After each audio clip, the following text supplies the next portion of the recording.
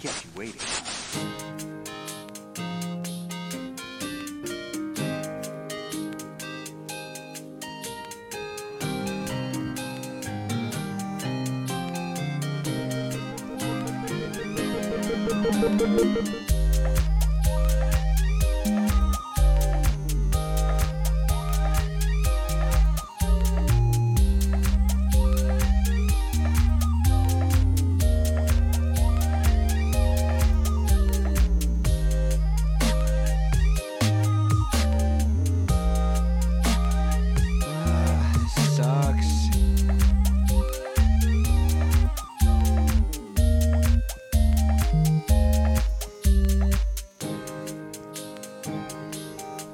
Good morning, good afternoon, or indeed good bloody well evening to all of our lovely, loyal and luscious listeners. We is the Cross Players, and this is our very own weekly gaming romp that we call CrossCast. I'm going to switch this off because it's doing my head in. And today, we're going to open the door to you, take off your coat, we're leading you down the corridor, sitting you down in your favourite chair, handing you a cold beverage of choice with ice, lemon, maybe a tiny umbrella, and then putting on an apron, cooking you an exquisite audio meal. Oh, but now what are we doing? Is that a hand on your bottom? A warm, heavy breath at the back of your neck? Ooh, yes. You want it, don't you? You need this bulging package of gaming right before bed. Anyway, your host this week's, it is Ben. Hi, Ben. All right. Okay, that wasn't a catchphrase. And Mark. Hello. You fucked it up as well. Alex. Are you fucking kidding me? Honest to God, clean sweep. Do it again. Absolutely. Do it again. I've got one. I've got one. Anyway, it's Ben. It's Ben. Come at me. Okay, it's Mark. What am I supposed to say? I don't know. Oh, You Jesus said you were Christ, going I to say text about this. Oh, I missed it. Oh, was it? Honestly, I don't even know. It's Mark. Cowabunga? It's Alex. Buzz in. Oh dear. I think we can Give chalk us a this little- up as a failed experiment. We did really well, didn't we? We did really Yeah. well. Alex, just give us a twirl, mate. Come on, let's see the pants. Let's see the pants. I don't care about the top. Let's see the pants again. Just for the audio listeners. So Whoa. Alex has got a fantastic pair of Marvel undies. Lovely undies. Oh, lovely undies. I got- Everyone all right? Everyone okay? Everyone chilled Thursday evening? Very good. Yeah. Very good. Yeah. Yeah. Everyone. Yes. Yeah. Episode 60. Lewis isn't here. Feel better soon, Lewis. I'm sure you're watching or listening from beyond the plane somewhere. I don't know where that went. Heather in the chat has given us 2 eye emojis and 2 laughing emojis, presumably for Alex's pants. Thanks. It could be. Could be for anything, to be honest. Could be anything. We saw Alex's meatballs. It's usually Dan that gives me the eyes in the pants, so Could be a bit. You ready to talk about computer games? always. Video games. Computer games. All right. Just because you've got a backwards cap on doesn't mean you can just say video games and get away with it. What, Not like being all the catchphrase. cool kids say video games. Hip and with it. Yeah. Should we do the drinks? Anybody got anything interested at all? Of course. We're always prepared. Always. Come on, Ben. I'm well, because my lovely wife is away at the moment, and I'm obviously missing her warm embrace. Not Lewis. So yeah, Lewis. So I'm going to make myself a hot chocolate in this. Is that a bong? I've got the backwards cap. I thought might as well go for it. Party time. Those Hey! make the best hot chocolate. Yeah, good work, mate. It's a hotel chocolat velvetizer. So Wow. make myself one of those. Fancy. Just for the purpose of the audio listeners, Ben's facing the wrong way. Some clue what's going on. And Alex, it's anything interesting? peanut butter flavour hot chocolate. I might add. Oh, mate. Yeah. Lovely. Nice. So I'm going to do that right Big now. packet, that. Big packet. Alex, water? I have my customary large bottle of water, but I also have some Pepsi Max tonight. Soy sauce. Yeah. But Pepsi Max from a soda stream. We don't buy bottles of Pepsi Max. We make ourselves. Really? Yeah. Are they like sachets with Pepsi Max? It's a little bottle of syrup, and then you just fizz the water and pour it in. It tastes amazing. I love how Ben's making like velveteen hotel chocolat things with a bong, and he's making Pepsi Max north of the border. Cheap Pepsi Soda stream. It's not cheap. roller cola. What is that, Alex? I just don't know Hang anything on, about this. hang on. You don't know what a soda stream is? No, I know what a soda stream is, but Right. is he actually making? What is he buying little sachets or something? No, you get a little bottle of syrup, a little bottle of Pepsi Okay. Max syrup. It's actual Pepsi Max. It's basically diluted juice, but for fizzy. diluted drinks. Diluting, juice. it's fancy Right. diluting juice with a wee bit of fizz. It's all juice. It's all Nice. juice.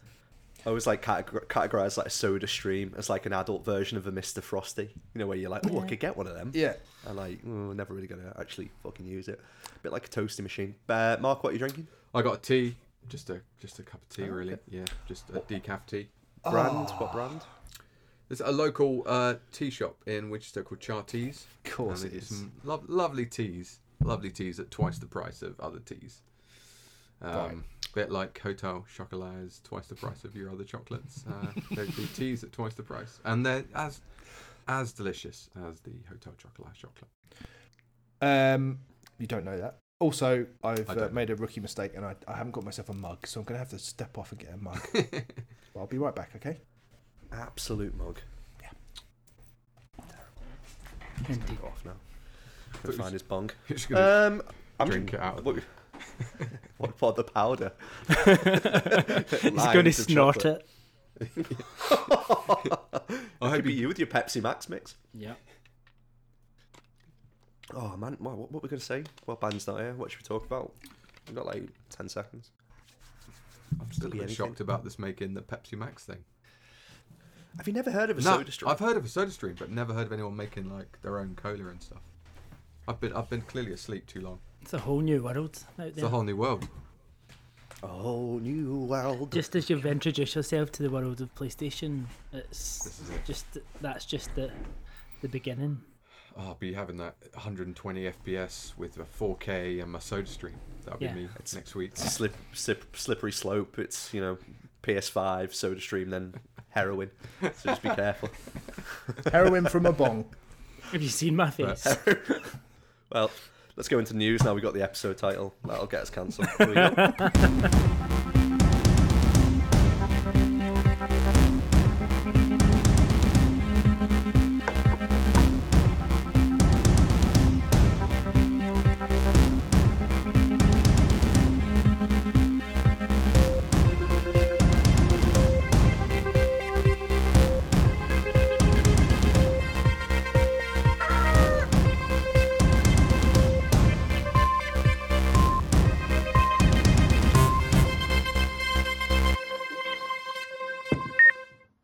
The headlines. Sony acquired Bungie, and the Nintendo Switch is rather quite popular. They're the two bits of stories we're going to talk about first. So, Sony acquired Bungie. I'm jumping over to the official Bungie.net website. They say Bungie joins Sony Interactive Entertainment. We believe games have limitless potential. A load of crap. Let's ignore that. That's a load of shit. Creative freedom. We're going to get creative freedom. 3 decades and counting. So basically just sucking themselves off, which is standard Bungie. Alex, I'm going to come to you first on this. What do you think, mate? It's not been much of a Destiny fan. It's not one that's really bothered me. I think more the rhetoric around it's quite interesting in how Sony have played it and how it's very much like, oh, we've bought Bungie, but we've bought them and we're taking nothing to do with them. We're just leaving them, letting them get an army and we'll take their profits. And that's kind of how it's been presented, and whether that's on purpose or not, which is fine. I mean, it's a very good way to leave the studio to run if you're happy enough with what it's doing, but it's so contradictory to the way that all the other acquisitions are kind of unfolding, and all the chat around exclusivity and cross-platform and this and that. So I think it's very interesting for that perspective, and very interesting where it seems like they're leaning into games as a service and live service. This is like, right, Sony no longer just do these first-person big narrative games. We are here for multiplayer. We're here for live service. This is where we're going, which I can see many being happy about and many not being too happy about. It's I think you're right though. I think it's a different sort of acquisition than just gobbling up a smaller studio, and then because I don't know if I'm reading it right, but I don't get the sense that they're going to come under the PlayStation Studios brand, like the likes of Insomniac and all the others. So it seems like they've bought them for obviously that, like, look at they've created 2 IP in Halo and Destiny that have just become massive. So their track record is unquestionable. Yeah. I think they've bought in for the marketability of Destiny and their proven track record that they can create another IP from scratch that it will just be massive. And then obviously the cross media potential of that, making movies, making TV series, merchandise in it, all the other shit that Sony and Nintendo and Microsoft they're all kind of trying to get into those extra little things with the theme parks with Nintendo, all the movies, the HBO series, everything else that Sony's doing. So I think there's that potential, and also the talent. I think that's, if you see how much they've put into employee retention to stop people jumping ship. Yeah. That is clearly they want what Bungie have in terms of creating those live service games, as you said, and they want to keep them and they want to learn from them. The way I think we spoke about it last week, how the studios all kind of take bits from each other and you know, they'll teach each other how these little tricks, and I think they've now got Bungie as the experts on live service and also first person shooters as well, which is a massive hole in Sony's repertoire. So I think it's an interesting tactical one, but it's a fuckload of money, isn't it? A huge amount of money, 60 odd billion or something. Yeah. Oh no, that's not. That was Activision. No, it's 3.6. So, compared to the others, it's still, even when you look at half of Bethesda. So it's not a huge amount of money. Well, it is a huge amount of money, and it probably just shows where we're at, that you're saying it's not a huge amount of money because things are getting ridiculous. Definitely feels like Bungie were in a position to negotiate their own independence as such as well. Like, again, like Ben said before, them not really seeming to come under the PlayStation Studios brand, and then on top of that, they've always had that kind of independence. So when they left Microsoft, I think, remember rightly, they didn't have any ownership of the Halo IP, which is part of the reason why they left. But to kind of continue to do their own stuff now with Sony is going to be quite interesting. Yeah. So, well, they bought the rights to Destiny back from Activision, didn't they? They almost bought themselves out of that contract as well to garner that independence that they love so much. So I don't get the sense they've given that up. That's the language around it, is they're going to continue to do cross-platform games and have the ability to self-publish and everything else. So it's really different, really interesting one. It definitely feels like a two-way street, this one, more than the others, because it's Sony are obviously getting a lot out of this in terms of the live service experience and what they can bring with that, whereas I think what it feels like is Bungie are looking to leverage on the other parts of Sony, whereas whether it's the movie side, the TV side, like the actual intaking Destiny into a much bigger audience and many other platforms. So it seems like a win-win for both. Can't cope with Ben making a hot chocolate. Mark, you're very quiet. You're looking very wistful and thoughtful. What are your thoughts on this at the moment? I don't think you've ever jumped into Destiny, have you? No, I've not played any Destiny, so I don't really have a many thoughts on the games themselves. But just thinking back to our conversation a couple of podcasts ago, check out CrossCast 58.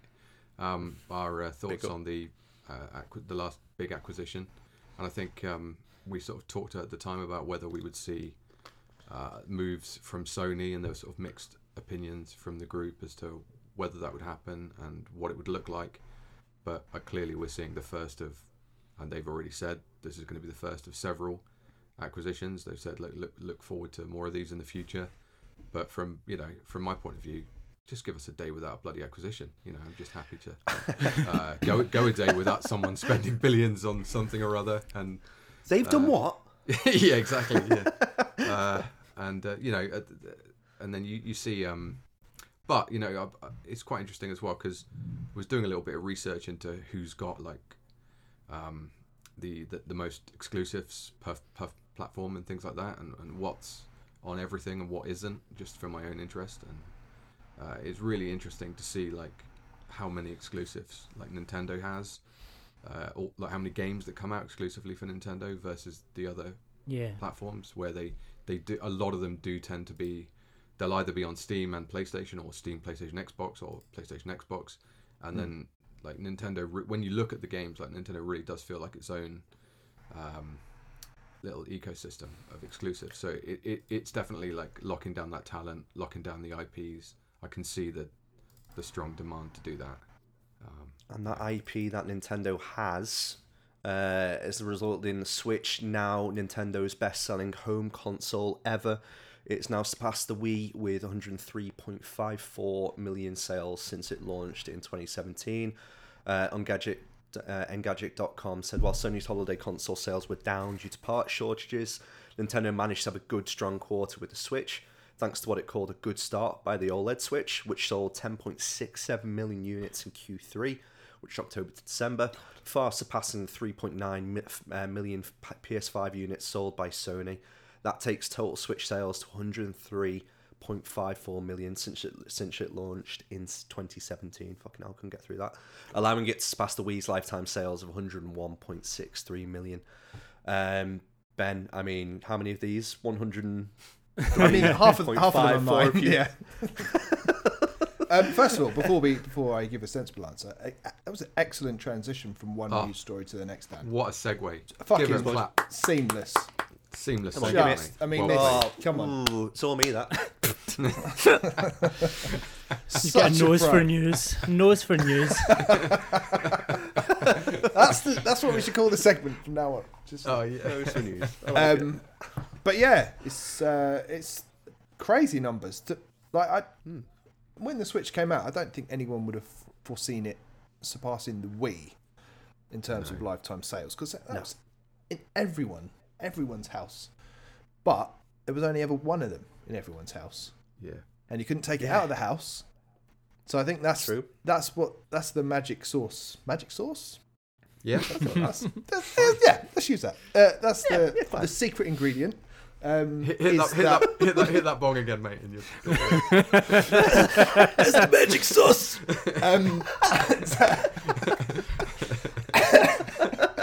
He's coughing. Is that right? It's a handheld console as well, and obviously handhelds traditionally sell quite well anyway. I know, like the DS and the Game Boy Advance and 3DS and stuff. But if you've got more than one person in your household and you're into games, chances are you're going to have more than one Switch. So that's almost like, that's what the trick behind it is, and that portability of, this is mine. This isn't just for the family. This is my Switch, which is something I've said in this house. It is that, and it's also, I think, like this has become a bit of just a popular, like a trend console that people, it's desirable in lots of ways. Yeah.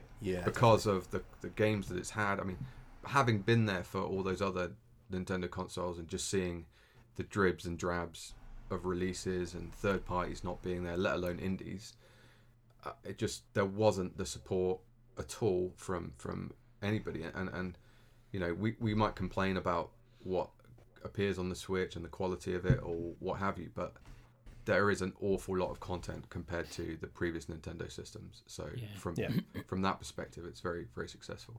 But they hit the ground running. Like, it's not the Wii from day one was leaning on a gimmick. Yeah, really. It had a few gimmicks, and they did push them to start with. The whole HD rumble. Ooh, feel the ice cubes. Yeah. All of that stuff. Oh, it's got a kickstand. Nobody fucking used either of them. But they were quick enough to go. The main thing is, let's put a fuckload of good games on it. Let's get indies fill in the gaps between our monthly, quarterly releases. So that first year, it was almost like, Jesus, this like overwhelming. And there was that. It was desirable. It's tactile. You wanted to use it even when you didn't necessarily want to play a game. Like, how many times have we all caught ourselves just browsing the eShop willy-nilly just because we want to fire up the Switch. Or just Like taking a Joy-Con in and out is quite satisfying. Yeah. Like it feels... Just that little fold image on the side Yeah. of it as well. Yeah. It sort of feels much more quality than the Wii U. And the Wii U, the handheld was comfortable, but it never felt as budget as we sort of think about the Switch. In some respects, it does sort of feel premium and tactile in all those ways. So it's a desirable kit. It's less corny. Like even the marketing for it to begin with was, sort of 20 somethings on a rooftop in Manhattan or wherever it was. Yeah. I say this all the time, but like they didn't put the silly Nintendo music on the eShop. They made the UI really clean, and it Still clean. And as much as like hardcore Nintendo fans will go, oh, give us folders, give us themes, give us music on the eShop. 90% of the public were like, oh great, cool. This is just a function. This is playing games. This is what I want it to do, with none of that fannying about that you would normally get on a Nintendo console traditionally. That made it feel like, no, this isn't for me. This is clearly for kids. Sorry, Ben. Go on, finish. No. I just think it's been cleverly marketed from day one, and even their missteps, they've just gone, all right, that hasn't worked. Let's move on. Number one Coldplay fan, Alex. Yeah, Come on. I think that's there's not many more, is there? Oh, how harsh. Thought you liked them. I do, but not many other people do. Doesn't care about Coldplay. Doesn't care. Yeah. Coldplay fans. I think probably the most interesting part of that article there was at 10.3 million OLEDs. You said that sold. I mean, when the OLED was launched, there was very much that kind of lukewarm reception. It's like, where's this? Where's that? It's not the Switch Pro. It's not this. Yet, in 3 or 4 months, it sold 10.3 million units. That's incredible. I know. It's insane, isn't it? I mean, I'm saying that. I wonder why they've done it, and then I look around like, all of us have one. And it's like... So it clearly had a market, and the upgrades were good, but I think that 10.3 million really surprised me. I didn't think it would be anywhere near as much as that. I didn't think so at all. And I think Japan's a completely different beast, and I'll be curious to see where the split is between like Europe, North America, and Japan. But it did feel like... So what I was going to say before is it feels like everything has been timed perfectly with the Switch. The only kind of gap in that is maybe like the last 12 months or so for games, and specifically high caliber ones, which we can always talk about. But I think in terms of like the launch of the different iterations of console has been absolutely perfect. So the original Switch came out at a time where we had very flimsy game controllers, and it felt more premium. Now if I'm playing it compared to holding a DualSense or something else, the older Switch doesn't feel very good. But the OLED and the light came across at a time when, it needed that kind of upgrade and that refresh, and it felt fantastic. And Ben, when we were playing at the Switch Lights when we were at EGX, and the screen was a little bit different, it just had a little bit more of a little bit more charm to it, I think, compared to like some like the older consoles. So that was that kind of like refresh it needed. And then again with the OLED, it just didn't do too much, but it does enough for me to really enjoy playing on Pokemon at the moment. And I'm like, it's a gorgeous screen, really, really feels firm again compared to like the older one. Need to be careful what I say. We're going to some innuendo. I was waiting. But it's just a fucking fantastic feeling game. One interesting thing on the article, so it's, as for software, Nintendo said it saw the highest quarterly sell-through sales since the launch of the Switch. Pokemon Remasters Brilliant Diamond and Shining Pearl are leading Nintendo's game sales with 13.97 million units sold over the last 9 months. Mario Kart 8 Deluxe has sold 7.96 million units. Mario Party Superstars has sold 5.43 million units. And Animal Crossing New Horizons sold 4.99 million. Metro Dread, introduced last year, has just managed 2.74 million units since it went on sale.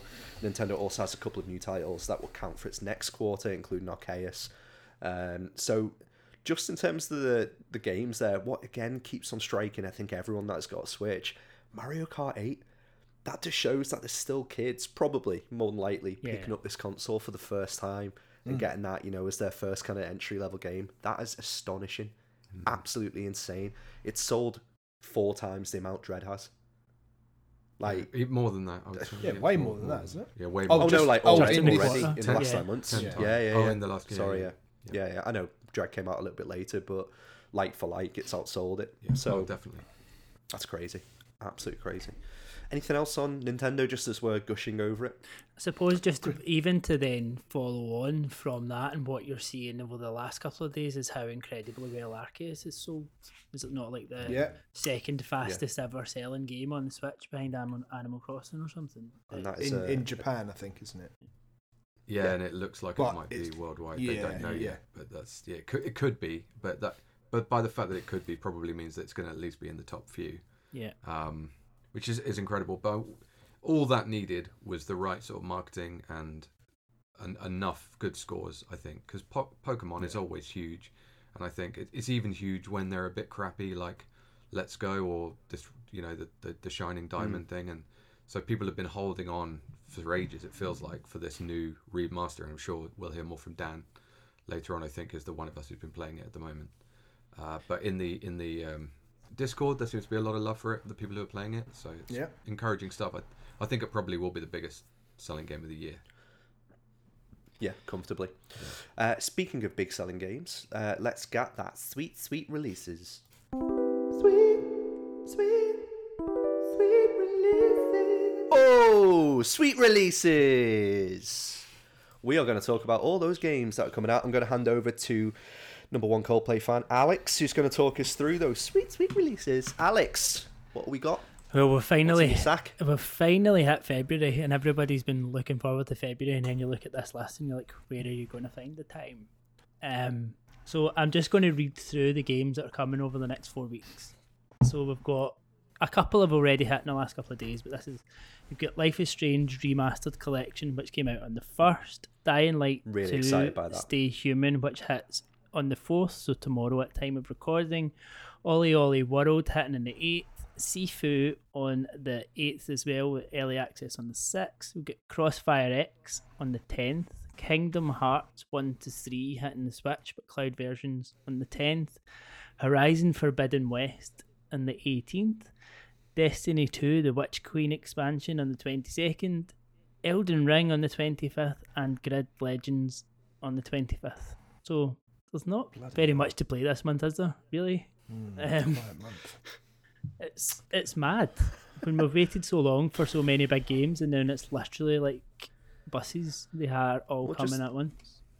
I think all coming at once, but let's try and pick out one or two each where we're quite excited by them. I mean, Mark, based on that list, what's jumping out at you, especially with your shiny new PS5? Yeah, well, I was quite excited about Dying Light 2, but the reviews don't look that exciting. No. Ollie Ollie World, I might grab that for Switch.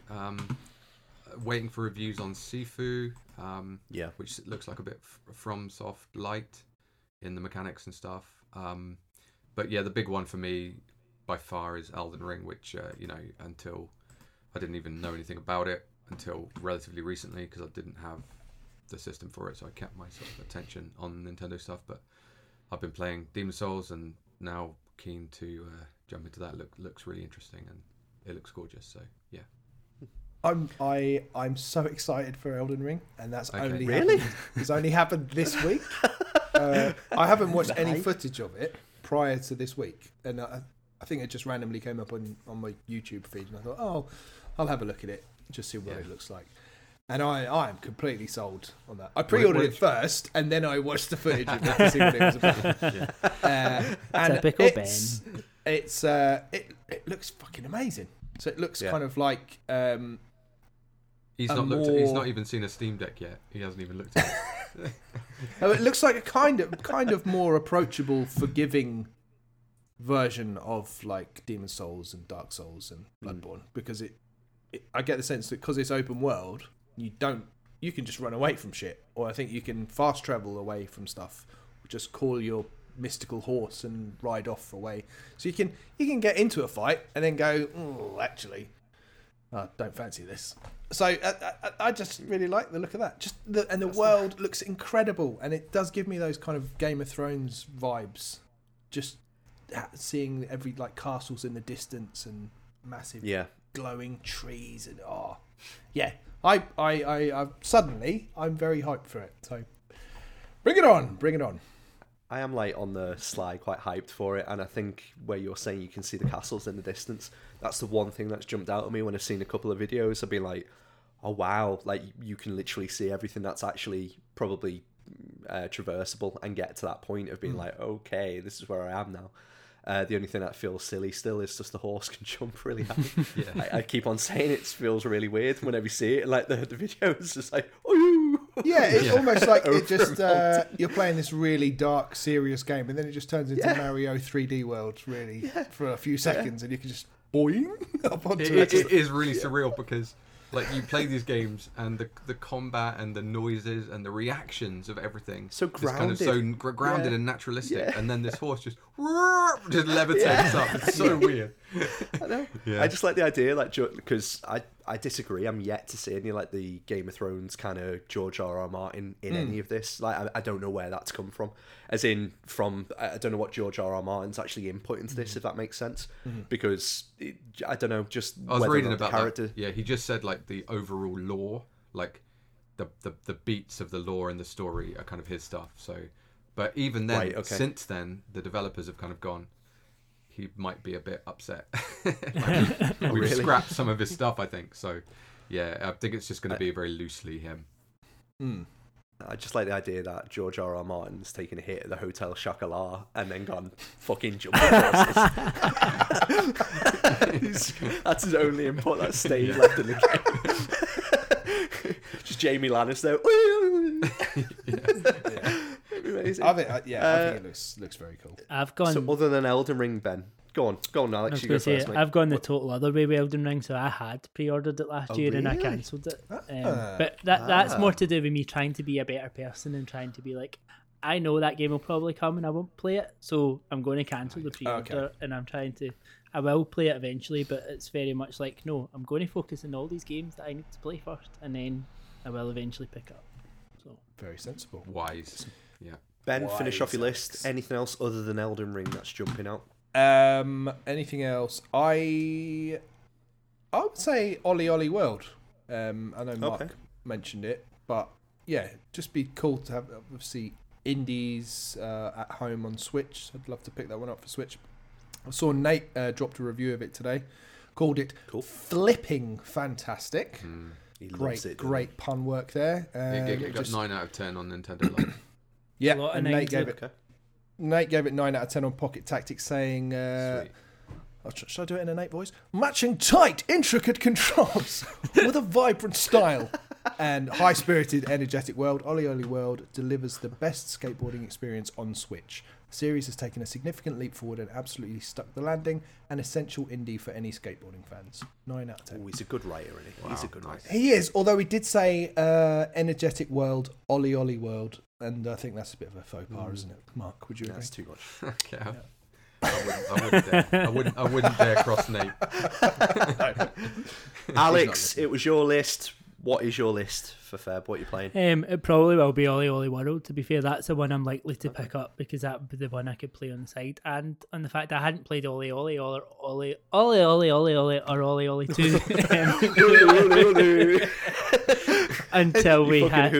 until we had it as a cross seasons challenge a few weeks ago. I hadn't played either of them until then, and then turns out I owned Ollie 2 on the Vita. I had it. Didn't know that. I found it. Must have been a PS Plus game at some point or something. So I've been playing that and loving it. So I'm quite looking forward to Ollie World. What is it? What? It's a game. It's a game. Like a 2D side-scrolling skateboarding game. Okay. Basically, like I didn't read the review. endless runnerish. You're the problem with this industry, Mark. Yeah. I didn't even look at the pictures to see what it was at all. I just went straight to the score and went, oh, that looks interesting. This one's on Switch. Yeah, it's on Switch. I'm going to play it. I'll potentially get that. Or buy it and not play it. The other one I'll probably likely give a try is Crossfire X. Mainly on the fact that it's a funny make-up, this one, because the multiplayer is free to play, made by a different company to the campaign, who Remedy are doing the campaign. And Remedy are doing 2 campaigns, but one of the campaigns is on Game Pass, the other one's not on Game Pass. So it's a kind of buy one, play it, enjoy it, buy the other one. Play one on Game Pass, enjoy it, buy the other one. So I'll probably try the Remedy campaign. It's on Game Pass. Probably worth a go. Because it's Remedy more than anything else. So, see. That's interesting. A hot streak. Anything else done that? Where it gives you some of the content on Game Pass, but you got to pay for the rest. I've not felt it to this kind of extent. Certainly, nothing that comes off the top of my head I can feel they've done it in like that. It very much feels a bit like. Although Destiny was a bit like that, wasn't it? But even then, they started to add all the expansions on the Game Pass as well. So they did do that at the end. Where it feels about, do you kind of remember this was back in the day when PS Plus kind of first launched, and you used to get like the PS Plus editions of the games, and then you could buy the full editions. So it was a bit like Drive Club and things like that, and you got a bit of it free, and you could buy the rest of it. It almost feels a little bit like that. But it's the first one I can remember doing at Game Pass. Didn't they do Godfall? They released that on PS Plus last month, but only like the post game or something. Like only the bit that you can normally play once you've completed the rest of the game, or something like that. Something like that, yeah. It was basically a Challenger edition they called it, but it was basically like the end game. So you just played the end game, like you were already leveled up to go and play it, rather than doing the rest of the game or something. It was something really quite strange. I love that they give you here's Gran Turismo 7, but you've only got 3 wheels per car. Enjoy. George R. R. Martin's decided. Throwback. That's what you get when I host. Nice little throwback. 3-legged horse. Anyway, I'm excited for Life is Strange Remastered because I never played the original, and that's a very much a Dan game. So I think it's 1 and 2 and Before the Storm. I think, yeah. So those 3 games always really appealed to me. The first one, especially with its soundtrack. I think I've spoken about that at length, and on the new episode of Cross Button, which is coming out this week. I don't know when, but this week being from the 3rd onwards, I've just committed to that, so I'm going to have to edit it and do it. Sorry, Laurie. Sorry, Heather. Ollie Ollie World, now that you guys have spoken about it, probably pick that up. Sifu was one that I've been interested in, just because I think, whilst it's not a very me game to play, it graphically looks really interesting. The mechanics quite cool as well. It doesn't seem to have a lot of buzz around it at the moment, and it does seem like people have kind of dropped it a bit from a lot of their previews, so I'll wait and see what the reviews are like. Kingdom Hearts 1 to 3, I went back a while ago to try and play 1 on the remastered. I'll say remastered, but just up-res. It wasn't great. Main one for me, Horizon Forbidden West. I absolutely loved the first game. Completed it at the back end of last year. After maybe like a year hiatus, I went back to it and I actually finished it. It has its problems, the original game. Some of the mechanics are exquisite. Obviously, the bow hunting within the game is just absolutely phenomenal, and I'm just excited to see what more they're doing. That they do. It does feel like they've taken a lot of inspiration from Breath of the Wild. Obviously, with the hang glider, parachute-y thing that they've got in there. But also the way that you can kind of traverse a lot of the environment now, whereas I think that was the jarring point with Horizon last time for me. You couldn't climb up stuff, and after playing Breath of the Wild, it was just a little bit flat. But story-wise, really, really interesting. Mechanical dinosaurs absolutely everywhere. I won't ruin the story of the first one, but you know the approach to that kind of dystopian neo kind of technical world was fucking cool. And then the way it wrapped the story up has given me quite a lot of hope of where that series can go. I don't think this will be the last Horizon game by any stretch. It does seem to be a very, very powerful IP for PlayStation, so long may it continue. But hopefully this one's great. It does seem like they're showing a lot of it, which is usually a good sign as well. So and then obviously Elden Ring. Yeah, go on, Alex. I was going to say, then they've already announced was it Call of the Mountain, the VR game that's coming. Yeah. And I can see those experiences coming thick and fast with PlayStation VR, especially the new version of it coming out. And like I said, Elden Ring. What more do you want if you've got a horse that can jump up and down? And I've pre-ordered that on Xbox and PlayStation, the special edition on both, because I forgot. I got hammered and pre-ordered the PlayStation 5 one, and when I was sober, I panicked and then pre-ordered the Xbox one. So if anybody would like a special edition of that game, please let me know, and I will not sell it extra. I will sell it for whatever it was. What a guy! Either or. Keep the PS5 version though, Dan, because I think that's what the rest of us are getting it on. Are you? Right, okay, you're keeping on the PS5. Cool. Yeah. Something we didn't talk about in news or sweet releases is the Gran Turismo showcase. It's because it was shit, probably. Gran Snorismo. I'm still trying to wake up from it. Like, it was that bad. I mean, the game looks incredible. Like, the level of detail, the simulation, like the weather effects, the photo modes, everything about it looks incredible. Even some of the new features. There was something called Music Rally, whereas you're driving and you have to achieve a certain distance within staying above certain beats per minute and stuff. It was really quite crazy. It was all... But they didn't show it off very well. Like, all those kind of cool things that they've added, they really didn't spend much time actually explaining it or showing much of the gameplay. It was like, it's always been like, though. Yeah, Sony with Gran Turismo, it's always been, like I said, sterile. You know, it's not, it's never exciting. It's like the old kind of PlayStation announcements of, you know, where it's just like, oh, and somebody would come out and then talk about the technical capabilities of the console rather than actually, oh yeah, this is a fun box for kids. Yeah. It's just, yeah, it was like the old Sony, which I don't mind too much, but it didn't exactly hype up the game, especially when you've had, like, you know, Forza Horizons come out and win people's hearts, I think, who never really were into motorsport games before that. So that sort of presentation reminds me of, you know, when they did those Smash Fighter breakdowns, and it would be like 25 minutes on one fighter and just showing you them. And I didn't watch any of those for the same reason. It's like, if I want to enjoy that fighter, if it was something I wanted to do, I would not watch 25 minutes, because part of it is the enjoyment of discovering it, not being shown every little intricate thing, like all your up moves, your down moves, your left. You know, don't show us in advance. That's the fun, in my opinion. Nobody wants... Go on, Alex. Because there was literally about 5 minutes where you thought it was just a stream of someone browsing the Auto Trader website. That was exactly what it looked like. Like, just... I mean, that's the only way I could describe it. If you go back and watch a certain section of the presentation, you would think it was just someone sitting browsing the Auto Trader website. Well, nobody wants 25 minutes of people browsing the Auto Trader website, and nobody wants 25 minutes of us talking about fucking Gran Turismo 7. Yeah. Let's pick up and play.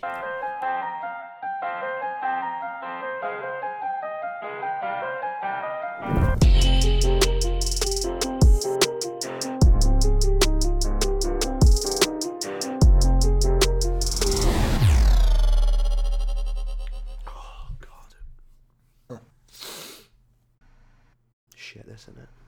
Oh, yeah. Where's Lewis? I don't know, mate. Where's Lewis? Lewis. All right, let's pick up and play. I'm only joking. High energy. Mark. Dan. Cowabunga. Dan. Mac. Dan. It's like we're shouting across like a chasm or something.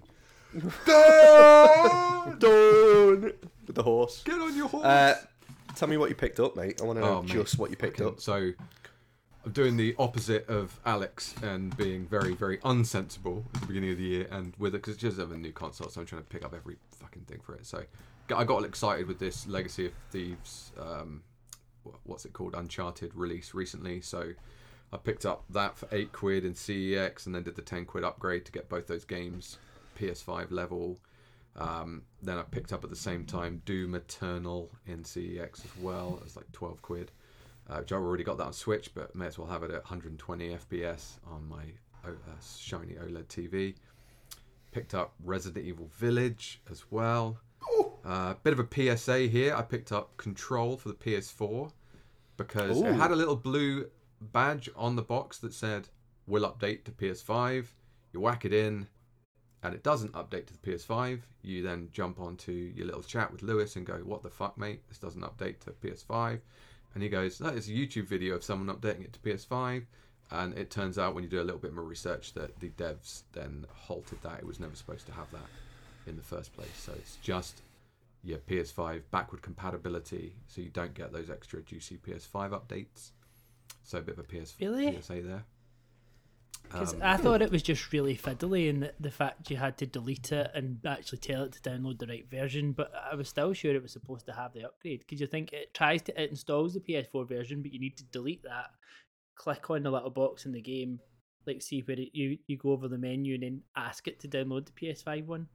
Well, that mode, Like, that process is the process I had to do Yeah. on a couple of the other PS4 games that had that box, but it didn't give me the option for control after I installed it. It wasn't there to let me update it to PS5. If it is, then it would be useful to know. So if someone out there goes, "Oh, this is how you have to do it," then let us know, because that would be really cool. It saved me spending an extra tenner on the PS5 version if I could just update it. cool. So yeah, that's a bit of a interesting one. But it looks like from the Reddits and stuff I was reading that you can no longer do it. But Alex, if you know different, that'd be really awesome. Picked up Ghost of Tsushima PS5 version as well. And then there's a bit of controversy about that, is there? Ben likes it. You don't like it, Dan. Ben, did you finish it? No. Alex, do you like it, Ben? That doesn't mean I didn't like it. It's on the sealed shelf. Okay. Just the encased. Seal shelf. Yeah, like probably a bit. But a Heidi Klum shelf below it. Or... So to play at some point, instead of buying Elden Ring, you could potentially play that. And then there was a Critics' Choice sale on the thing, so I bought Bloodstained: Ritual of the Night because I thought I tried to play that on Switch. It was a bit crappy on Switch, so I thought I'd get the PlayStation one. I picked up Castlevania Requiem, which was my original reason for getting a PlayStation 5. That was $3.99, and then I also picked up, last but not least, the Ancient Gods DLC for Doom Eternal, which was half price as well. So that's the end of my pickups. Nice. Yeah. Which one are you most excited to play out of those in 2 sentences or less? Ghost of Tsushima, because it looks so pretty, and then probably Doom Eternal to whack some 120 FPS madness. Crazy, man. Can I just say how much I am enjoying 2022, Mark? It's just So, It's like a whole new person. isn't it? I know. I've still got all Loving those indie games to get back to on Switch at some point. I'm still looking at those, but yeah, it's a different world, really. All this stuff. We'll come back next week, and all those books will be gone behind him. It will just be games everywhere. I'll have bloodshot eyes. Yeah. Bloodshot eyes, wearing backwards caps, doing a blooming a bong full of Hotel Chocolat. Ben, what did you pick up? What did I pick up? Oh shit! I wasn't prepared. I've got a few things this week as well. I wasn't prepared. I was very prepared. First thing I picked up was a rather gorgeous pink Jewel Sense. Set. we I needed really a- want one. That's lovely. Needed a third Yeah. one so I could play. Needs a third. So I could play Sackboy with my 2 lads. That's my justification for it. Can't make a joke out of that. Carry on. No, you can't. So yes, there's that. Also picked up a couple of bargains. Got Horace. We spoke about that last week. That Yeah. physically Yeah. came out from Super Rare Games, and also picked up a bargain Mario and Sonic at the Olympics. It was only £20 on Amazon, so I thought I'll have a bit of that. That sounds quite expensive for a game that you're probably never going to play. No, that's a good family night Will you play with that? party Okay. game. Yeah. Oh we'll yeah, go of course you will. Remember we Course you played will. it at EGX, didn't we? A couple of Did we? years ago. Oh, we did. Yeah, we did. Yeah, and I think it'll be good. That was fun. For a laugh. No, that was And fun. yeah, I've had it on my sort of watch list for a while, but it's never dropped below sort of 40. So as soon as I saw it for 20, snap that up. And then the big boy, continuing the theme from last week, I've picked myself another art book. Oh, hello. The Art of Cuphead. And it It's is very cool. bloody lovely. So it's from Dark Horse Publishing, and it's got all the kind of conceptual art for Cuphead, Oh, fantastic. and a lot of kind of background information as well. So it's quite sort of text heavy as well. Very It's having nice. gorgeous art in it. But yeah, I'm just really liking these at the moment. Just having a bit of stuff just to Said, flick through. You said text heavy there, and Mark got a semi on. I just want to say I'm loving 2022 Ben.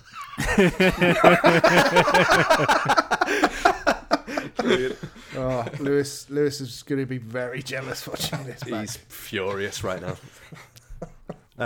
Alex, come on, what have you picked up? Similarly to both Ben and Mark, so my Physical of Horus arrived, and I picked up a £6 copy of Uncharted 4 for the upgrade, but I Okay, haven't cool. done the upgrade yet. That's been it. So I haven't Not spent bad. too much at all. Sensible. Cheaper Ben. than me, you bastard. got that too quick. What were you most excited about playing out that group of things that you bought? You can't really say the book. The DualSense. Really? Yeah. Fair. Okay, Yeah. cool. Alex, what about you? Looking forward to finally playing Uncharted, but I'm going to start at 1 and work my way up. Like a normal person. Yeah. Weird. I've actually got nothing last week or two, which was mainly because I was skint at the end of January and I've only just been paid, and even that's now going on wedding stuff, so that's a bit of shit. So I picked up nothing, but I will jump into what I've played. So Pokemon Amadeus came out a couple of days ago, and it's... No, I'm only joking. Did it rock you? Arceus or Arceus? It did rock me. Arceus? We're saying Arceus? I think it's Arceus now. It was supposed to be Arceus, and I think Arceus. they changed it. Arceus. Okay, Arceus Clay. So I've been playing it. I've only played maybe an hour and a half of it, and mainly because I've just been knackered this week. But why I've played has meant that I've been charging the Switch every single day, taking it in with me to work if I were to get half an hour. When I get home and putting it on charge and having it by my bed, ready to play, but I've just been too tired to pick it up. So that's the kind of engagement that I've got with the game. Really is very fun. The throw mechanic is a lot more prominent in this game, where you are given Pokeballs right at the start. I think like 50 is what the character gives you, and your first task is to go and catch 3 Pokemon with them, and it's just like a circular kind of target appears in the middle of the screen, and then you're having to, maybe from distance or maybe getting quite close to certain Pokemon, depending on what their temperament's like. Some might be a little bit more cagey if you're too close. Some might get aggressive, which you might have to battle them. And yeah, throwing like Pokeballs from absolutely miles away with like an arc on the ball as well to try and catch them.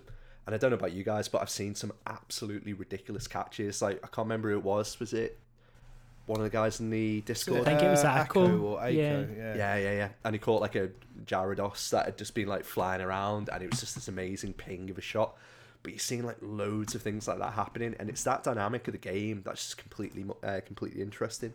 The start of it is not like any other Pokemon game. Whilst you get your 3 kind of starters that you have to pick one of, it really is about being in this new world, looking around at the environment.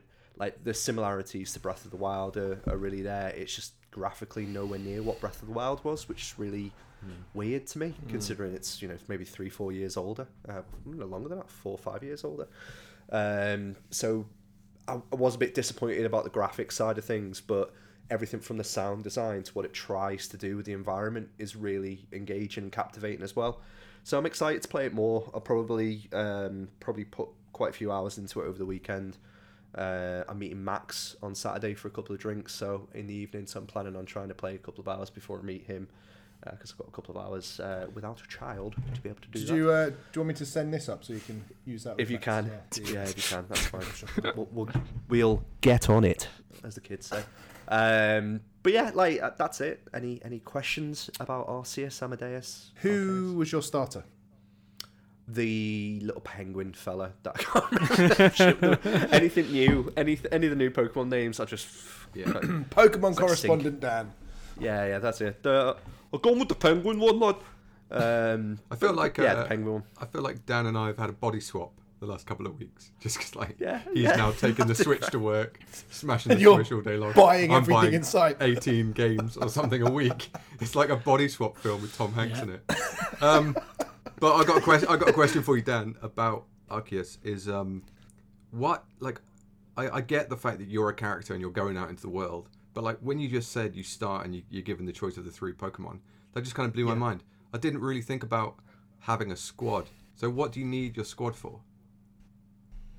I haven't got that far into the game yet all to know right. what the squad is, but it's still got the battle dynamic to it, so right. that you are still battling Pokemon. It's just like, in terms of getting to that point, I'm not quite there. Okay. So I've gone into the first town. I've learned basically why I'm there, because you just drop out the sky. There's no spoilers about this, by the way, but you drop out the sky. You're wearing more modern clothing, and you've probably gone back, I think, to right at the dawn of people being able to catch Pokemon, and it's like a massive deal that you've been able to catch 3 in such quick succession. And the Pokeballs you get, which are the ones that came with the special edition of the game and like the pre-orders on Amazon, is like a wooden kind of looking Pokeball. So in terms of battle mechanics, I'll report on that in my correspondence on the next CrossCast, but right now I've not got there yet.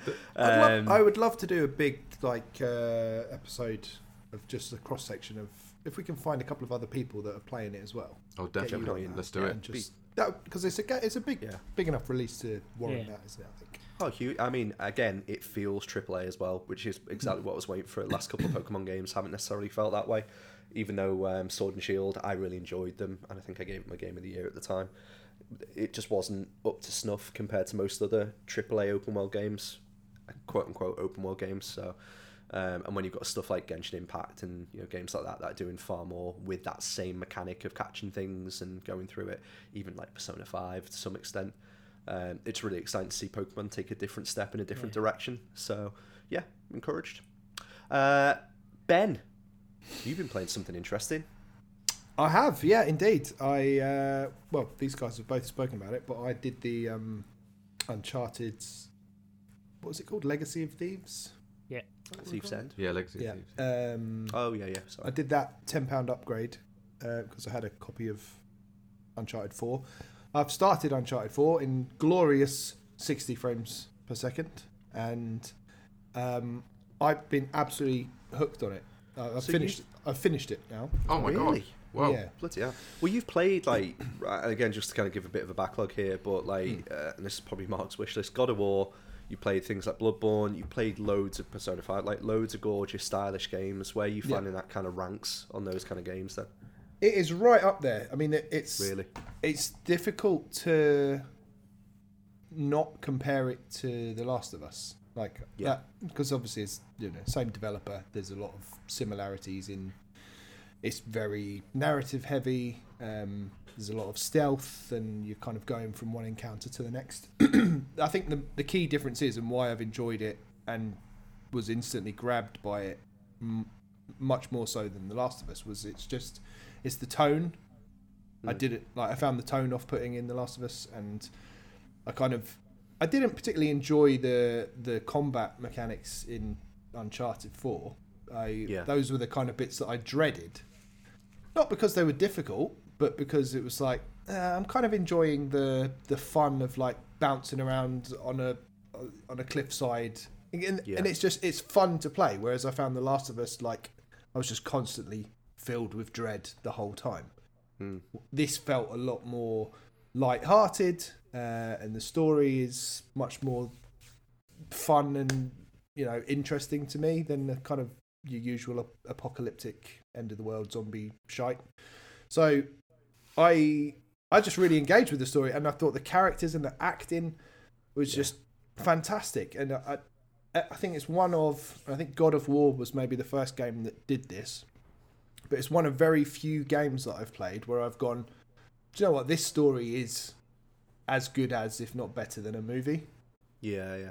Like, because I've been pretty dismissive of video game stories in the past, and even on this podcast, I've sort of said, like B-movie kind of shit that you get in video games, and I don't really care. But this, I was proper into this story, and every single character had depth to them, and I could kind of see their different motivations, and there's characters kind of double crossing each other, and it's just absolutely brilliant from start to finish. And it's a gorgeous game, man. And I was going to say, just the wonderful thing about experiencing the games when they came out, because even now I know the screenshot in my head of Nathan Drake it's at night and you're walking and you can see the sea, and it's like you're traversing around the side of a mountain to get somewhere. Yeah. And I can still picture that in my mind perfectly in my bedroom. Going back maybe 10 years ago, what it was when this game. But the lead up to this game was maybe, I'd say 4 or 5 years of Square Enix and Naughty Dog having like a go at each other. So you bring Tomb Raider came out, then Uncharted 2 came out, and then next Tomb Raider, and then these kind of amazing dynamics where it just kept on pushing action adventure games up. What I loved about Uncharted 4 was like the cinematic aspects to it really took on a different level. But I love the opening as well. It's like young Nathan Drake at that point, and it's about him and his brother, isn't it? And that's the compelling kind of story of where it goes. All the way through it, again, no, I'm not going to spoil it, all the way through it, I thought certain things were going to happen, and I was waiting for that kind of like moment, but what it turned into this lovely celebration of a computer game. And the only other part that jumps out, did you play Crash Bandicoot? Yeah. That's fucking very cool. That You was play very the cool. whole game in that, can't you? I remember rightly. Pretty sure you didn't play the whole thing. I'm not sure. I didn't get past the first level of Crash Bandicoot.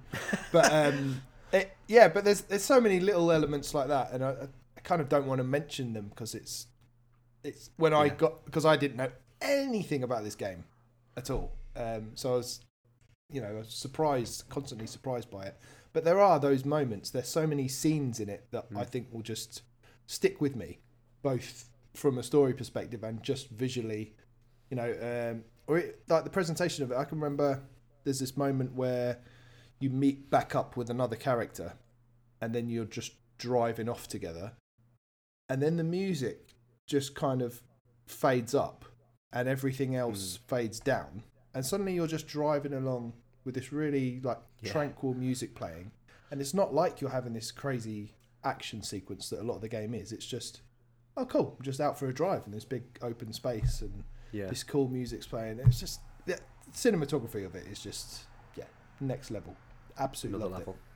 it. Yeah. So something I think somebody absolutely loved. That's a terrible segue because we're all talking about computer games. So Mark, Demon Souls, this is your fucking bread and butter. This must be absolutely Moorish for you. How is it? Yeah, I am really enjoying it. Like, I was just thinking, I was all happy with myself because I thought I was playing like my resolution. I was trying to play like the Zeitgeist of games until like yesterday. It just occurred to me that it's a fucking remake of a PlayStation 3 game, isn't it? So that's busted my own thing. But Brilliant. But at the same time, like, it's all got the next gen visuals and sound and the DualSense, all that stuff is very next gen. So that's all there for me. Like, this obviously was the start of From Software's journey, and they've remastered some of the mechanics and stuff. Bluepoint have done obviously a lovely job there, and it's done a great job. It's remastered very nicely, but it still feels like their first steps into this world and their style. In that, there's a few mechanics that I think they've dropped since, and there's a few things that they've added to the game that are quality of life improvements. Like when you are walking around, your backpack and stuff can fill up, and if it gets too heavy, if you cross the ratio of having too much stuff, you then become more sluggish. And so, but even worse than that, in the original Demon Souls, which I didn't know this until I was reading about it, like if you found something out there on obviously like every moment of the game is pretty damn grueling, and like if you find something like treasure and your backpack is then full, in the original Demon Souls there was like nothing you could do. You just had to just leave it because you didn't manage your backpack. Oh, no. Yeah. But now it says, do you want to send this back to the base? Basically, you can send it to the Nexus, and you just. But how awful must that have been if you found like this incredible weapon, and it was just like, right, I can't take that. I've just got to like walk away and just leave it there and never. Good luck. And it's not going to be there the next time because you've interacted with it and then it's gone, like the game is. So, but it's very beautiful, and I didn't realize it was like levels. Like it's like 5 worlds based around this Nexus area, and you like go into each one. I've been playing it like totally with a guide. I haven't got it's nice in a way that these like pilgrims have like done it all in advance and like discovered this stuff so that you don't have to, because I think it would break you. Like obviously there are people who it doesn't break, but it's really nice to like get to something and just think there's like 3 routes, and just be able to go to a guide and go, look, I don't want to have to spend half an hour going down one of these paths and then die because I wasn't prepared for it, like, which is how the game could be. And then you've obviously got to like buckle down and do it again and the rest of it. But it's nice just to be able to refer to a guide and go, you know what, if this is going to be my first experience with a game of this magnitude and difficulty, let me be helped as much as possible, to be honest. Like, so I'm happy that that's there and those people have done the hard work and the guides have been really useful. That's cool. It's good. Yeah, It's really cool. That might be the way when I eventually get down to starting this, that might be the way I approach it. Yeah, me too. So that has worked in the past where I think I did it with, we spoke about it, Mark, at the time, but The Messenger. Oh yeah. I think yeah. I decided that I like action platformers. I'll play the first half by myself, like fine, but then for the Metroidvania part, I'll refer to a guide, and that actually worked out really well. So yeah, you can enjoy it without because like there's some things about this that if you didn't know, like I probably would have already stopped it because each world has got like 3 sections, and it doesn't tell you to do this. Like you would just keep playing through the section. You wouldn't really think I should leave and go and play 2-1 or 3-1 or 4-1. You would just keep going and thinking, well, surely those other ones are going to be harder, so I'll stick with this. But each second and third sections of each world are harder consecutively. So like it makes sense to go 1-1, 2-1, 3-1, 4-1, and then go back and do 1-2, 2-2, 3-2, which I would never have known, and it probably would have killed me not realizing. So just that straight out the gate is such a useful thing to know. I just while we were on that subject, during my extensive research of Elden Ring this week, I found out that one of Miyazaki's biggest inspirations for these games was one of your favourite games, Mark, Ico. Oh my god, did you know that? That is legit one of my favourite games of all time, and I fucking love Ico so much, or Eco, or however it's said. Just the atmosphere of that game. Yeah, and you do get, like, the purity of it is so there with this game, and you just feel every moment is just like, oh!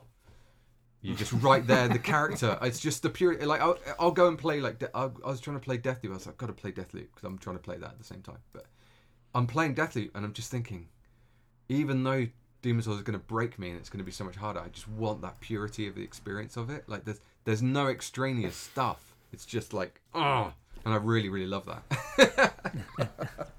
Ben proper setting Mark off there, like throwing extraneous into a sentence. He's like, Ico, man. Oh, Lewis isn't here. I'll flirt with Mark.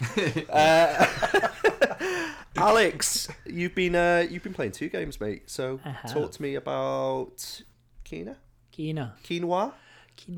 British Spirits. So I mentioned this last week because I just started playing it last week because I finished it this week, and I think I wasn't quite sure of it when I was talking about it last week, and probably by the end I still wasn't quite sure of it. I mean, for an animation studio essentially to make a game, they've done an incredibly good job. I mean, for a first game, how well it plays and how good it looks is great credit to them because they've done an amazing job. I think it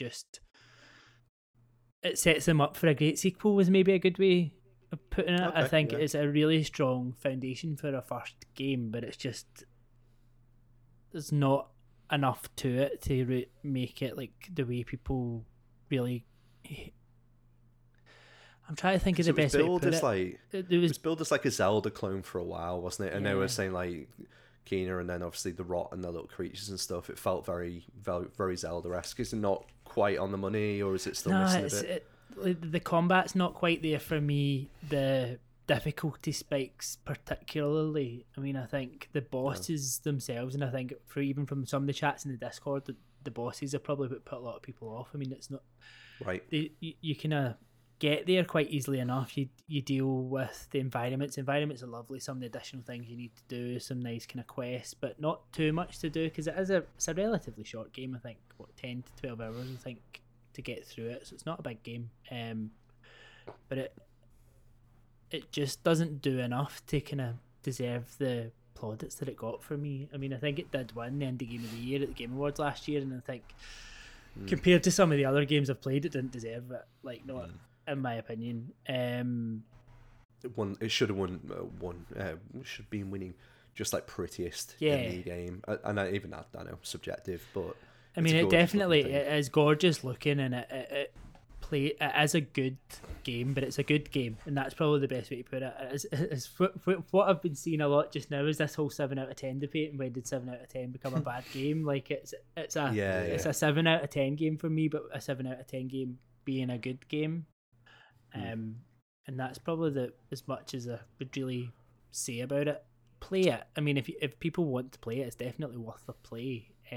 Particularly just to see like the animation and to get the story. It's a nice story, and everything it does well. There's nothing you would say, oh my god, I hated that. That mechanic didn't work. That didn't work. This didn't work. It all works. It's just not. Not quite there. It's not. Yeah. It sounds to me like what you said. It's the sensible thing to do would be to wait for the sequel, play that first, and then go back and play that. Well, So that would be what It's the Hotel Chocolat talking, Alex. Ignore him. if that's ever the sensible thing to do, then. I think I would always say like a 7 out of 10 game and upwards could be someone's favorite game of all time. Yeah. Like that seems to be the rating upwards, where obviously it's just completely up to the person. And I've seen quite a few people that have said like Keena's like one of their favorite games over the last couple of years, just because it did say something different. The story itself and the way it's been presented touched quite a few people's hearts as well. Yeah, So I can see why that's that would. The story itself is quite. If you're in a particular place in your life or in your particular moment, probably particularly just now, it could have that impact on you and that effect of you, because the story is strong, and it's very much an animation studio making a film but turning it into a game. That's kind of how it feels, but a good game at that. So I mean, that's great credit to Ember Labs for doing that. I think they've done a great job. Speaking of great jobs, your other game, great job, Italian job, jobby. Come on. No, not quite. That was good. So the other game I've been playing is actually from one of our friends that we made at EGX, so Repixelate. Wondering where you were going to say then. No. One of our friends we met at. We met Andrew from Repixelate at EGX. Very nice guy. We did a little interview with him. Played Formula Retro Racing at the time, and I think was it Clash of the Metals or something that you boys really enjoyed. Yeah. So another game they've just released is Gravity Chase. It's a bit of it's almost a kind of homage to F-Zero. It's that kind of gravity racer. Oh, right, okay. Has a few different modes to it. I mean, it's not a big game. It's kind of more like if you've played Formula Retro Racing, it's very much that kind of basis, the kind of arcade element, a little, at least it adds a little more to it, because you've got like a combat race mode, an arcade race mode, and an elimination race mode around these different tracks. I mean, it kind of is, but it says in the name it is a gravity racer, and you're chasing the other vehicles, and it plays for £3 or £4, I think it is. It's a really good game from a really nice little studio, and I just wanted to give it a mention because we met Andrew back at EGX, really nice guy, making these Lovely games vibe, in a really small studio or more or less on his own, and from that perspective it's a really fun game, as was Formula Retro Racing as well. So just have a wee look for the game. This does look awesome. Just looking at pictures now. I was just Alex, I was just about to ask, is it on Switch? I realised I don't need to ask that anymore. Is it also on PlayStation? I think at the moment it's only on Xbox and Steam, but I think if basically followed the kind of release path of the last time, that's where the other games have gone, because Formula Retro Racing has only recently hit PlayStation. So Just waiting for that. It's only on Xbox. Fuck.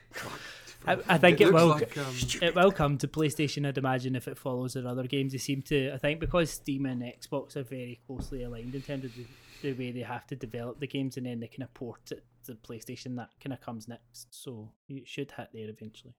Nice. These pictures are giving me like Extreme G, F-Zero, Wipeout sort of vibes. Yeah, Looks it's very really much cool. like that. Yeah, and it plays really well. I mean, it has some little issues there in terms of like the elimination race, and it's just out. There's probably some little bugs that need to be. So the elimination race, you then got eliminated. So you were first, and you won the race, but it kept going until it eliminated you. It didn't stop and say, "Oh, you're the winner." It's like you are going to be eliminated now, but there's nobody behind you. So there's some little things they probably still need to work through. But It's like a fucking FromSoft. You will still die. Yeah. You died. Luring you into that false sense of security, but still saying, "No, you're going to blow up too." Yeah. Speaking of blowing up, are we gonna play Mario Smario, or are we gonna leave it a week? What do we think? Yeah, I've got. You asked that question, Dan. We could do the topic if you want. I did a bit of a deep dive into your question about whether Nintendo are on critical decline. And I think it would be quite a fun topic if you wanted to. But I reckon I just think we should have Lewis moderating it next week, yeah. and I need to go and do my research. But I do genuinely want to do it. And people listening, tune in next week live over on twitch.tv/thecrossplayers for Mark fucking schooling me on how I've said I believe me Dan thinks Nintendo are in critical decline, and instantly Mark took up that challenge and he's been throwing digs over in Discord that I've been picking up on for the last couple of days. But I think we should get Lewis to moderate that. Gloves are off though, so watch yourself. Give us your thoughts. Come onto Discord. Let us know what you think. Who do you agree with? Who's right? Who's wrong? Ooh. Team Mark or Right, Team Dan? Team Smark or Team Stan? Stan.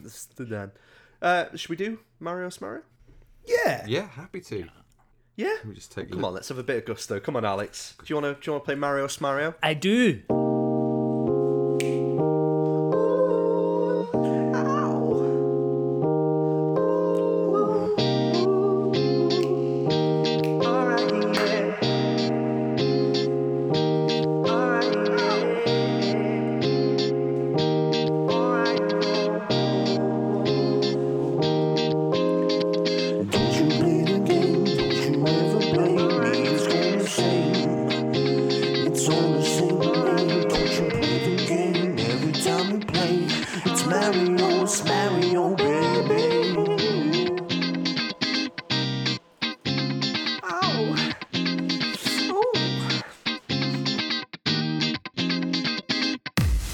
Welcome to Mario Mario. This is the Cracking the Whip edition. So Mario Mario is the game where I dig out 4 weird and wonderful facts about a particular game.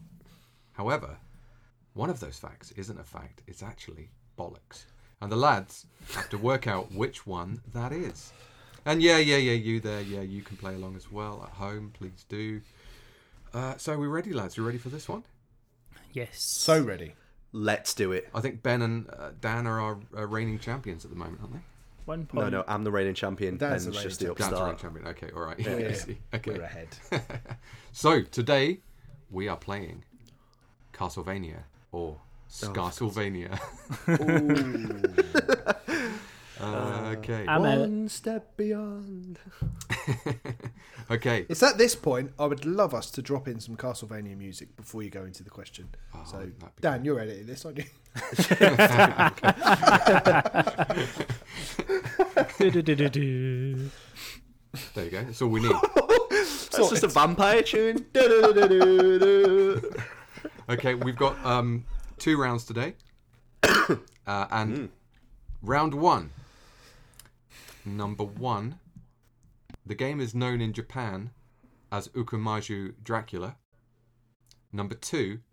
The title Castlevania was created because the senior vice president at Konami in the US thought the Japanese title translated as Dracula Satanic Castle. Number 3.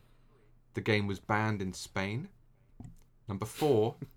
Garlic, wooden stakes, and lycanthropy were planned to be included as sub-weapons, but ultimately weren't. Let's find out who's going first from my randomizer. Alex! You're up first, mate. Oh. This is Good noise. This is a difficult one for me. I don't know very much about Castlevania as well. But I think just listening to them, I mean, I can believe it was banned in Spain. I don't know why, but although Spain, see if it was Germany or something, I feel like things are more likely to be banned there, but Spain, maybe not so much. The one about the garlic seems a bit too far-fetched. But I have again, dropped these into the WhatsApp so you Yeah. can read it if you need to. I love Alex just completely forgot the fact that by being nominated first, he could nominate someone as well. No, it No, was that's- Alex, not it wasn't, Salix. it wasn't Salix, was it? Yeah. Oh shit! Sorry, I'll see myself out. Bring back Lewis. Bring back. I was a bit gutted it wasn't Salix. I'm Bring not back gonna lie. Lewis. Sorry, yeah. It's like a reverse version. I mean, thinking that it translated to Dracula Satanic Castle, when then you look at the first 2 kind of look like they tie nicely together, but obviously being Mark, that could be very intentional. I think I'm going to go with 3 because I can see it being banned somewhere, but I can't see it being Spain. Okay, Alex, you are locking in number 3. Dan, you're up next, my friend. Oh, fuck off. Don't know what Akumaju means. I know it's Japanese, so I'm probably not going to, but whatever that is.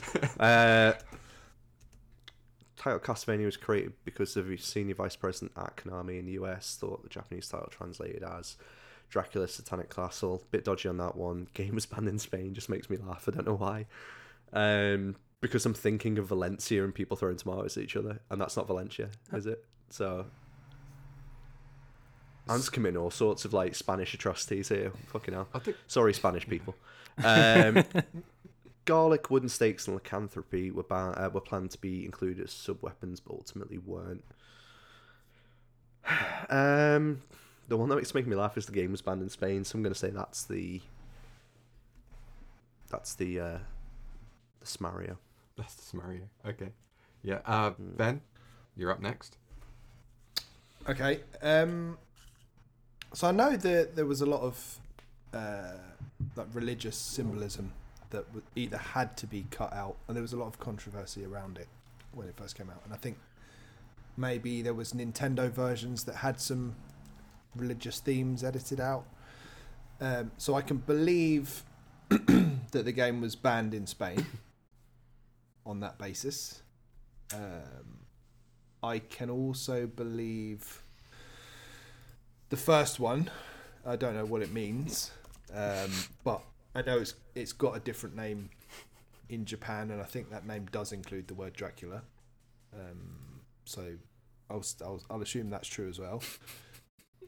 The Castlevania one, I can't remember what the origins of that name are, but that reason you've given sounds vaguely plausible, so I'll go with that. So I'm going to go for number 4 as the Smario. Garlic, wooden stakes, and lycanthropy were planned to be included as sub-weapons, but ultimately weren't.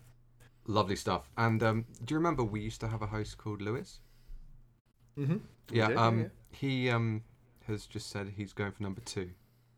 Are we He's going for a number 2. Do we need to know that? That's disgusting. He's strange. He's thing. choosing number 2 as his fact. Are we counting that or not counting that? What do you think? Depends Let's if see it's he's right or not. first. Yeah. The poor bastard. Okay, right. Let's do them in this order. So, number 1, it was known in Japan as Akumajo Dracula. That is, in fact, a Mario. So that's true. That's the name of Castlevania in Japan. Number 2, the title Castlevania was created because it's blah, blah, blah. That is also a Mario. So, tough luck, Lewis. So, you lot all chose 3 or 4. So, one of these is the Smario. Was it the game banned in Spain? Or was it Garlic, wooden stakes, lycanthropy were planned to be included, but ultimately weren't? The Smario is number 3. Yay! So well done, Alex and Dan. I've got a point. Garlic, wooden stakes, and lycanthropy were actually planned to be included, and I was relying on the religious overtones and the controversy around the game to make people think. So again, like when we started playing this game way back last year, it's the more you know can cause you issues. So well played, Ben, for at least knowing something. And let's do a quick round 2 because I've got some brilliant ones. You're gonna love this. Okay, you will love these ones. Dear. Okay, round 2. Number 1, a parallel version of the game with the same premise, soundtrack, characters, and locations, but different structure and play mechanics, was released a month later and is also known in Japan as Akumaju Dracula. Fuck off. That's so hard. Number That's 2. like... I get so excited when Dan gets angry at them. Just desperately trying to think it through. Number 2. Names listed in the end credits include joke versions of famous people involved with classic horror, including Boris Karloffis, Christopher B., and Bram Stoker. Number 3, the American release in May 1987 coincided with the 90th anniversary of Bram Stoker's Dracula. Number 4, it is the 11th best-selling NES game. drop these in so you can have a read, and we will find out who goes first with the mighty randomizer. Salix. So you can choose who's up. I'm going to choose Dan, mainly because he's usually good.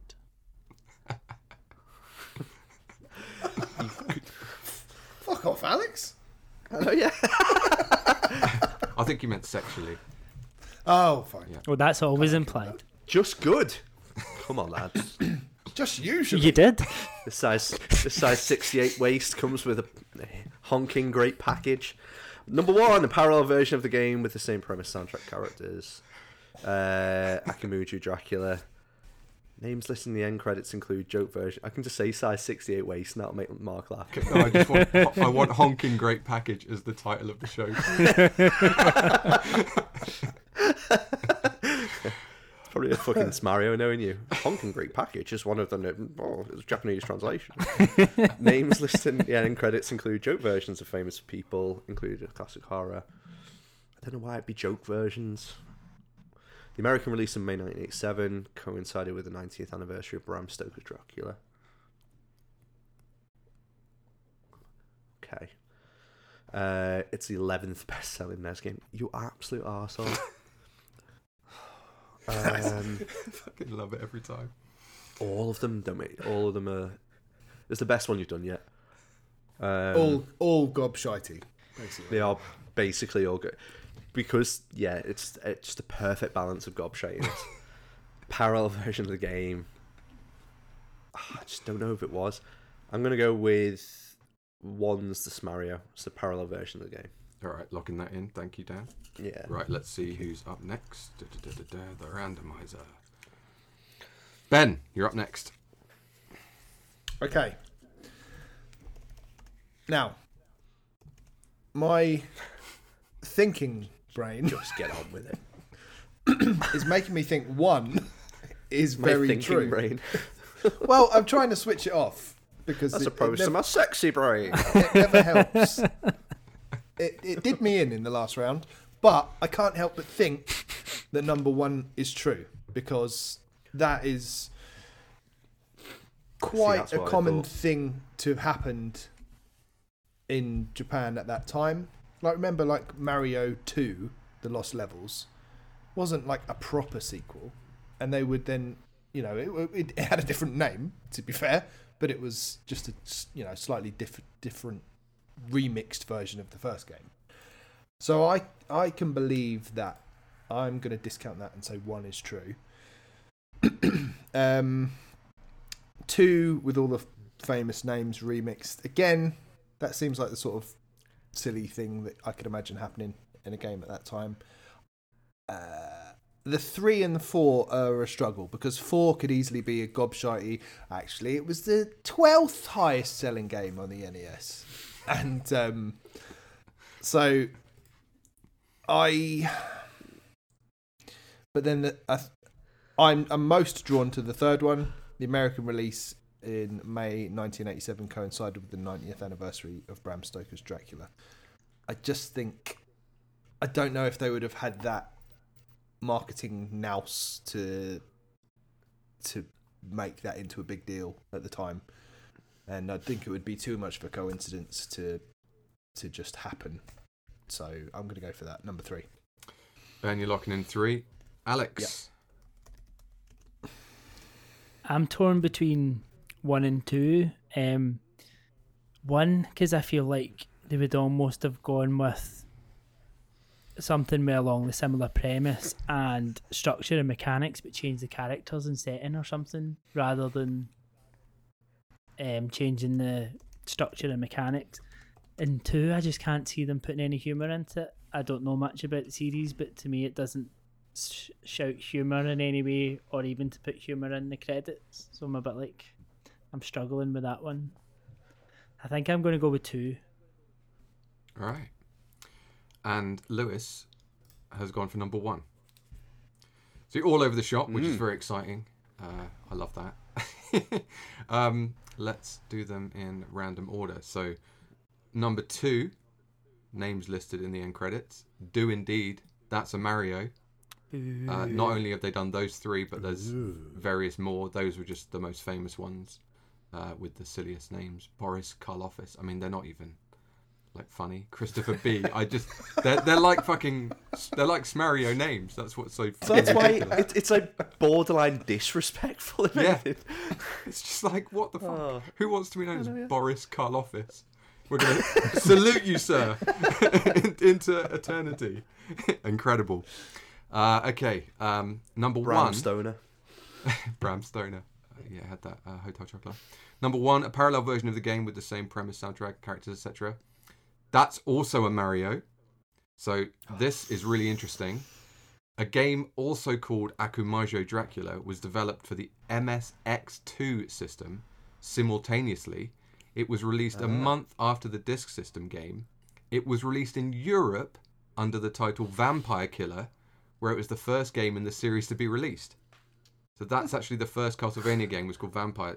When you look up games from this era, it's always this complicated. It's like what Ben said. It's absolutely true. When we did the F-Zero Mario, it's just like across the board Right, mental. fucking hell. Sorry, yeah. I asked for an answer, not a fucking lecture. Jesus. But isn't that... that is Christ, true. I got it wrong, all right.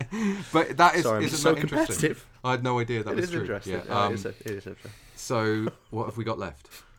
Number 3 and number 4. Number 3, the American release in May 9th, coincided with the Bram Stoker Dracula. That's also a Mario.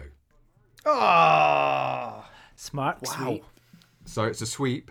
And now you're going to properly say, and you are right, if it had been that, say, the 12th best-selling game was Castlevania. Completely legit. But I looked up the top 78 best-selling NES games, which are listed on Wikipedia, and Castlevania or Akumojo Dracula, Vampire Killer, none of them are listed in the top 78 NES games. The only stat I could find on how well it sold was when it was combined with its Game Boy Advance release, and that was the only figures, but that was still would have been way below even some of the other best-selling NES games. It's nowhere near the 11th best-selling NES game. So there you go. Well played, everyone. Good job, Mark. Well played, Well Jude. played, guys. Well played, Mark. That was a funny one. That was a funny one. job. That was fantastic. If you like what we do, go over to thecrossplayers.com and you can find the Discord link there. There's a shop and all kind of stuff, but just go on Discord. It's a lot of fun. You can go to patreon.com/thecrossplayers. Special shout out to all of our patrons at the moment. Sean Hughes, Austin Voigt, Scumdeath Bastardo, we need his real name in there. Tyler Renoir, Jason Frost, Ethan Hunt, Lelena DeSutols, Tristan Brooks, Sarah Perbrick, Rebecca Rudranath, Rune Storm, Timothy Ulf, Luke Cooper, Stephen Landry, Kevin Scully, and Grumpy Mark Abbott. Thank you very, very much for supporting us and all of the nonsense, even though most of you, I think... I was going to say something awful, I'm not going to say that. I don't know why I did that. It's like 10:10, cowboy time. So... that is everything for episode 60. I've had a blast. Ben, have you enjoyed yourself? I've loved every moment, Dan. Thanks very much. Oh, you're welcome, mate. How was the hot chocolate in the end? It was really good. I highly recommend if anyone is a Velvetizer owner at home, then pick up that peanut butter flavour. Really good. Okay. Where can we find you online, Ben? You can find me at Hotel Chocolat. Hotel Chocolat You Bong. got a new job, mate. Tell us. At the Velvetizer. Find me at Ken Bongleton. No.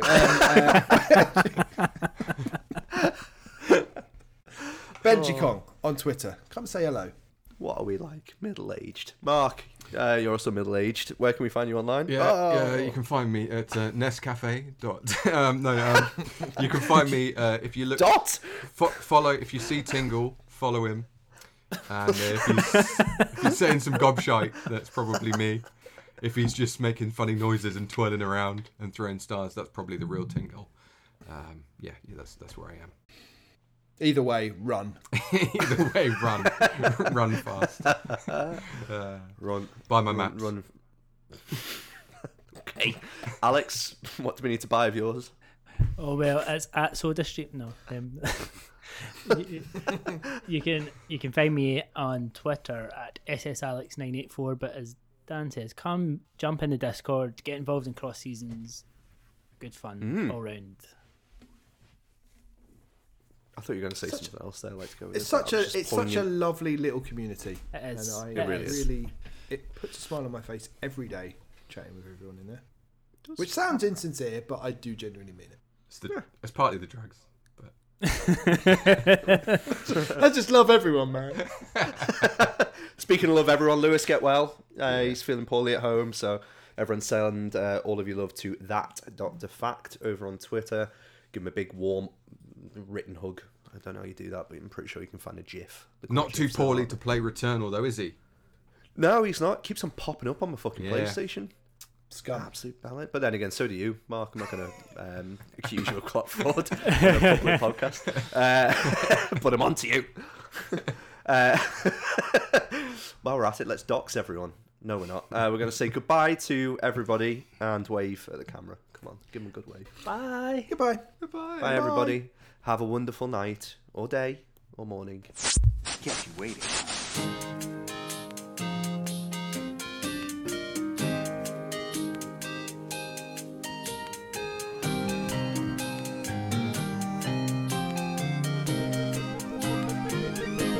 Bye.